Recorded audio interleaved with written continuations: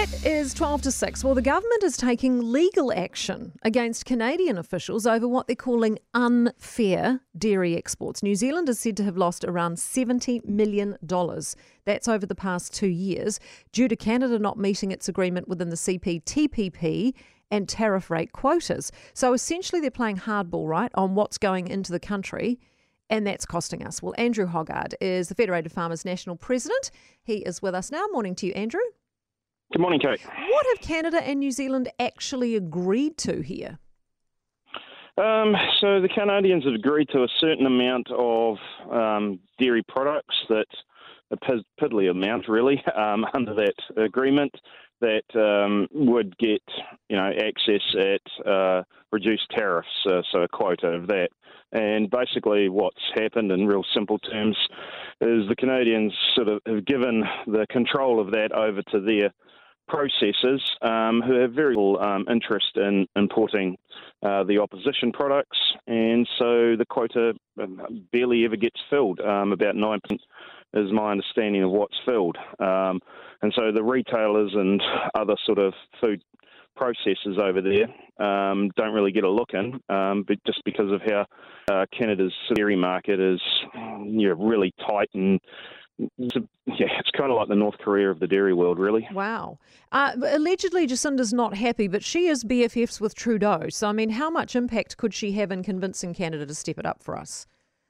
It's really hard. I mean, they're very protective of their supply management system in dairy, and so they've got quite a bit of political clout over that. It's funny because other aspects of the Canadian agricultural system, they're very much free traders like New Zealand and fully believe it. It's just in dairy, they're extremely protectionist.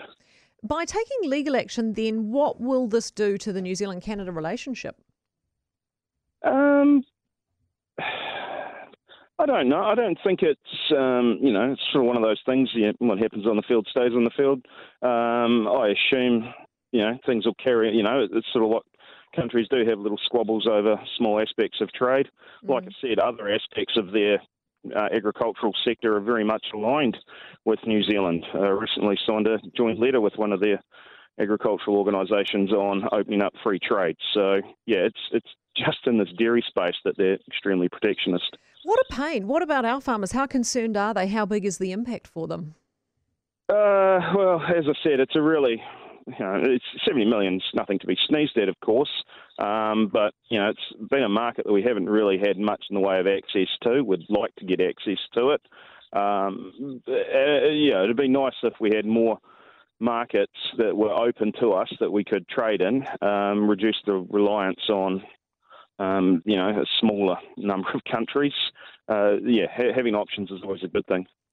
Shame Jacinda didn't raise it when she was having her little tete-a-tete on the private jet with Justin Trudeau the other day. Hey, while I've still got you, Andrew, what are your thoughts on this farm near Napier being bought by an Austrian company turned into forestry?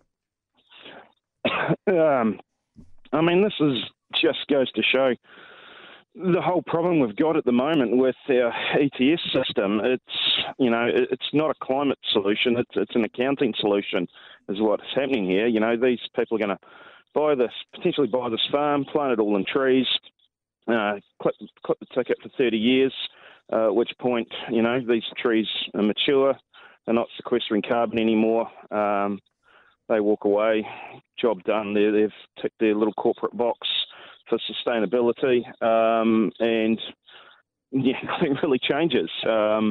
It's just a tragedy because, I just worry the fact that we're going to be, in 30 years' time, we're just going to have all these rotting pine forests all over the country where there used to be productive farmland, and at which point, we've got to start the cycle again and plant more trees to do more offsets unless we actually tackle the real problem, which is reducing CO2. So true. I worry about exactly the same thing, Andrew, that 30-year cycle. You're so right. Thanks so much for being with us, Andrew Hoggard.